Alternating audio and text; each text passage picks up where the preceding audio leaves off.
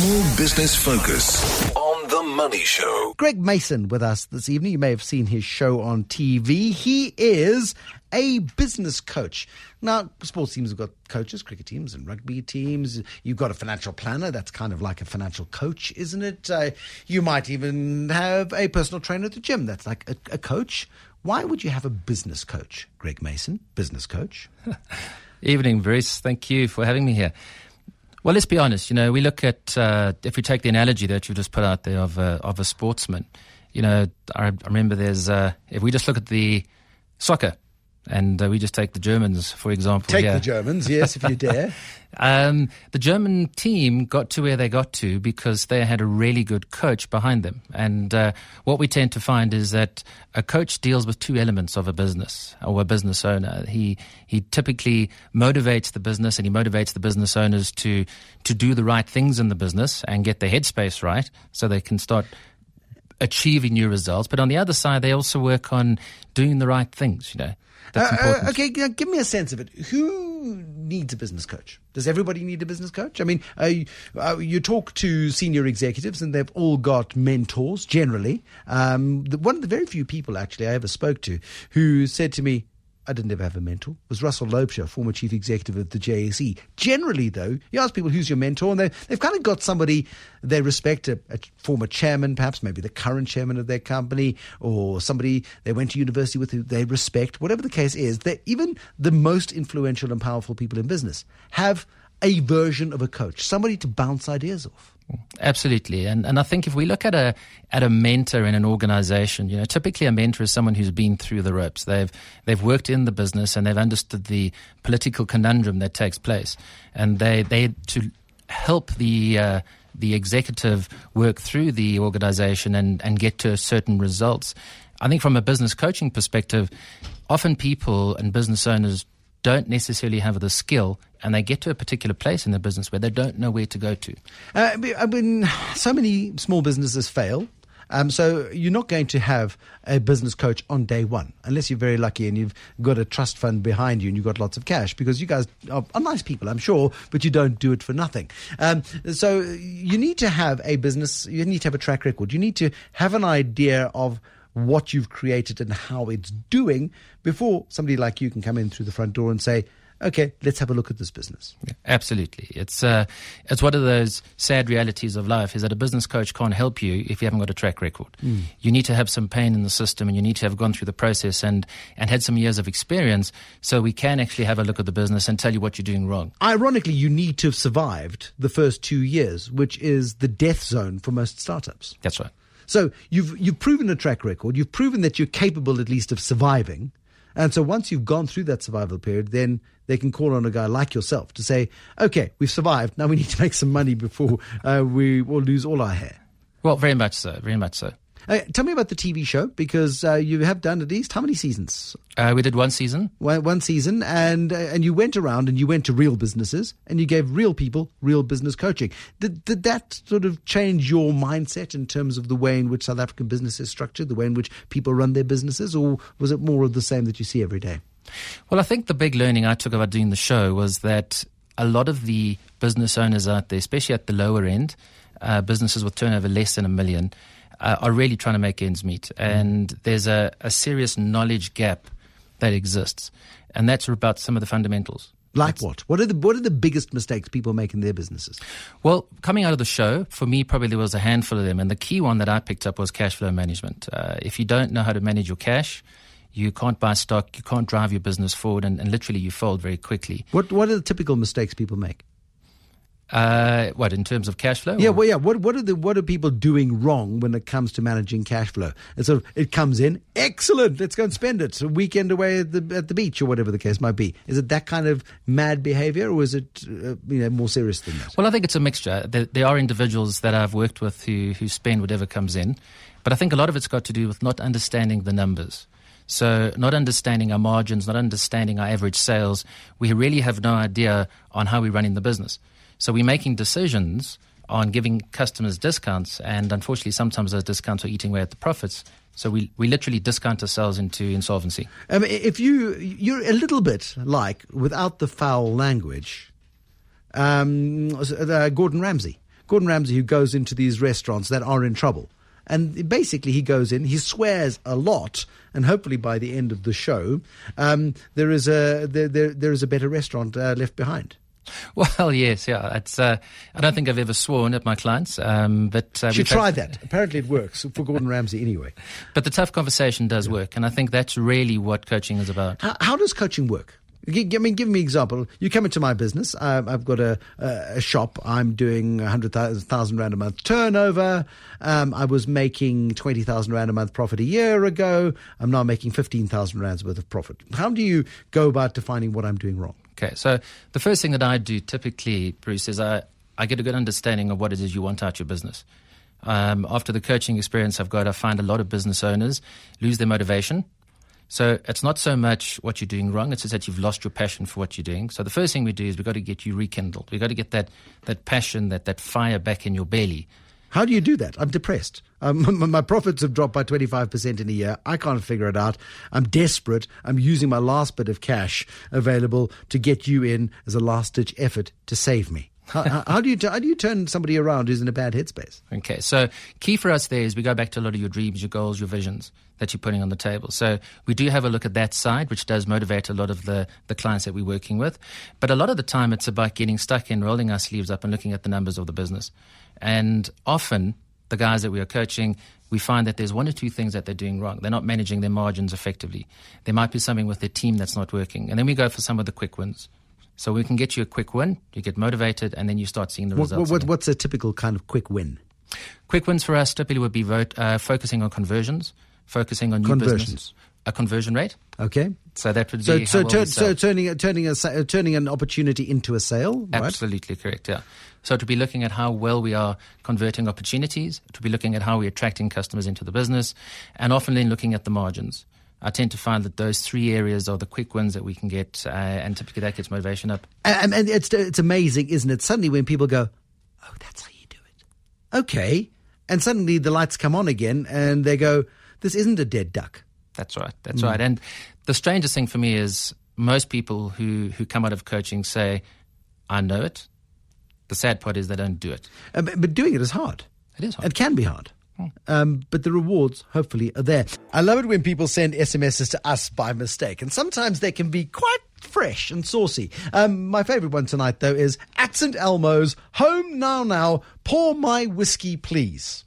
Okay, firstly, I'm not at home and I don't have a bottle of whiskey here, but if you've got a slice of St Elmo's pizza going, I'll take it. Greg Mason is a certified business coach. He is in studio with me this evening, talking about business coaching. Are you a consultant? What's the difference between a consultant and a business coach? Well, I think, Bruce, if we look at the headspace of business owners, and if I can answer it from that perspective specifically tonight, a consultant is someone who comes in who's going to be a little bit of an aspirin for a business owner. They have a pain, they need someone to come in. The consultant comes in with a set of skills and knowledge. They solve a problem and then they leave with that skill and knowledge. Mm-hmm. Whereas a business coach would come into an organization, work with the business owner. Typically the mandate is very different. The mandate is about how do we take this business forward? How do I gain knowledge? Where are my behavioral gaps? Where are the business gaps? How do I get my team working so that when the business coach leaves, there's a fundamental skill and knowledge transfer that's taken place? But does the business coach leave and close the door behind them and move on to other things? Or does the business coach go back, like Gordon Ramsay does 6 months later, to check that the waiters have taken their thumbs out the soup? I think it depends on the relationship. Okay. Sometimes relationships are such that you will go back at a later stage. I've had a few clients that have come back to me. They've gone away for 6 to 12 months to go and work what they've been coached on, and then they come back for a second phase of it. How long is a piece of string? But how long is the average coaching? Well, for me, and I can only talk for myself, anything between 12 and 18 months. Wow. It's actually quite a serious long-term commitment. Absolutely, yeah. So, and how often would you see me in my 100,000 Rand profit business a month? In your 100,000 profit business per month, we would probably see you either twice a month, maybe 4 times, depending. Twice a month? Or, twice a month. Okay. Twice a month. So, I mean, it's regular interaction. You set tasks, and basically you come with a big stick the next time and beat me if I don't do what I'm supposed to do. Well, normally it's emotional blackmail as opposed to abuse. Well, that's pretty good. John in Sandown, you've been running your business for 17 years. What's bugging you? John? Bruce, hi, you there? There, we're here, John. I hope your radio's not on. If it is, please turn it off. We're all ears for your question this evening, John. Okay, no, it wasn't a question, it was an observation. Bruce, I listen to your show on a regular basis. I'm an entrepreneur, 17 years into a business plan that now employs 103 people, turns 200-odd million a year. So I listen to your show with interest, and I listen to other people starting their businesses. Something that Greg mentioned that I think is important is people price when you price as an entrepreneur, you price to cover your cost. You don't price for profit. And that's where people go wrong, because then they've got to break out of that habit, don't they? Exactly. When you're the main asset in your business, you're pricing to cover your cost. You're not treating yourself as a shareholder and you're saying, hold on, I'm expecting a 15-20% return on my labor. So you've got to actually build an extra cost into your total pricing model. Otherwise, you're always at the breadline. Wonderful point. Thank you so much, John in Sandown. I mean, what a fabulous point. And Greg's head is nodding like it's about to fall off. And you must come across that all the time. Oh, absolutely. I think one of the key challenges that businesses have is they normally budget for break-even. So when you're looking at their budgets and you say, well, this is a break-even budget, then we have to change the budget structure to one where they're actually making profit. And then they start seeing returns. And then once again, if we want to get motivation, that is one clear way of getting motivation working in the business. Absolutely. Roger wants to know, how does one evaluate a business coach?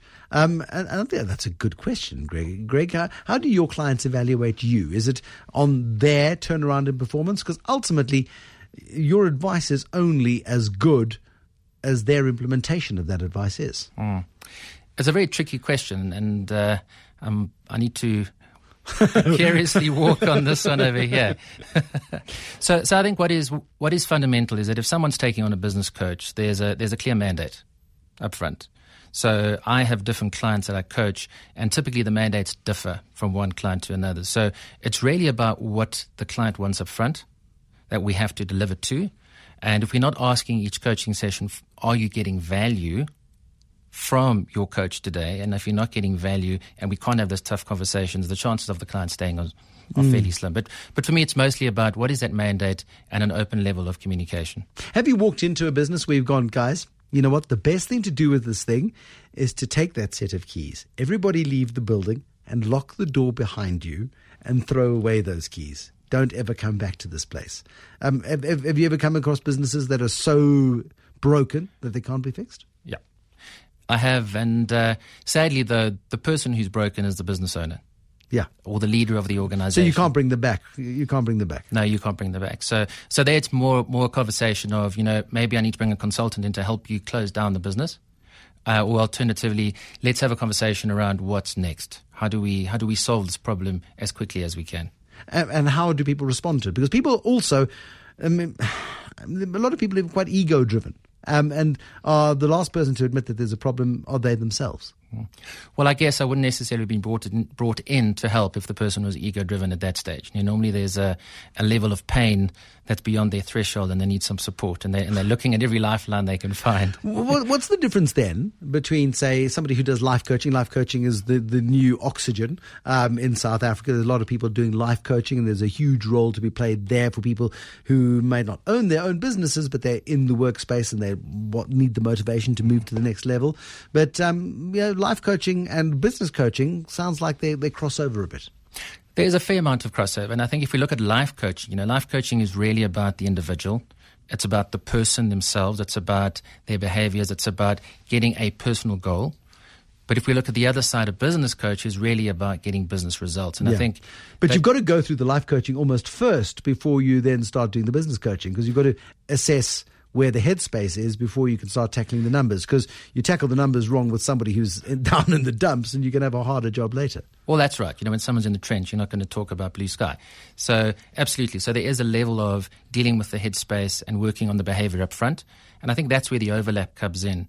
However, the returns that you get from a business coach are significantly higher than that from what you get from a life coach. Xolani in Orlando West, and I think we've touched on this one already, Xolani. If you missed the earlier discussion, please download the podcast after the show to talk about the difference between a consultant and a coach.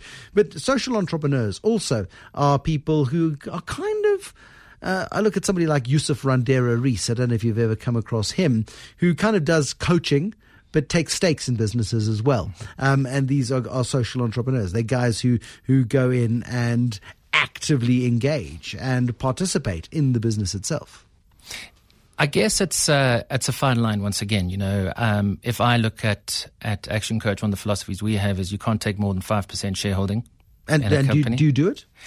I've thought about it a few times. I've got a few clients that have asked me to come and buy shareholding in their business. And I think the real reason that we typically don't want to take a shareholding is because you're not objective. As soon as you have a shareholding in the business, you're going to have your own views as to where you want to take the business. But the consultants who organize massive pay packages for chief executives tell us the best way to get a chief executive interested is to give them a share in the business. Surely the best way to get your business coach properly interested is to give the business coach or have the business coach take a stake in the business. But then again, it's not about me. So you're more in the way in which good non-executives should be treated, that you're paid a fee to be there to give your expertise, but you don't have shares, because then your judgment can be clouded by short, medium, long-term views. Absolutely. Okay, so it's an interesting world. It is the world of the business coach Greg Mason. You can get hold of him by Action Coach. Is it a business? Is it a segment in South Africa that's growing? I think it is. If I just look at the Action Coach franchise, we've got about 35 coaches now. So it definitely is growing. We're out of time. Abdul wants to know if you deal with online businesses. Does it matter? Businesses are all the same. I mean, there's money in, there's money out, ultimately. Absolutely. So whether it's an online business, whether it's a physical business, whether it deals in financial services, selling insurance, or whether it is moving flower pots, ultimately all businesses are the same. That's correct, yeah. So you'll go to any business. Very much. Undertakers to overtakers. That's right. All of that sort of stuff. Greg Mason this evening, business coach. His business is called Action Coach. Greg Mason is a certified business and executive coach. Thank you, Greg Mason. Thank you, Bruce.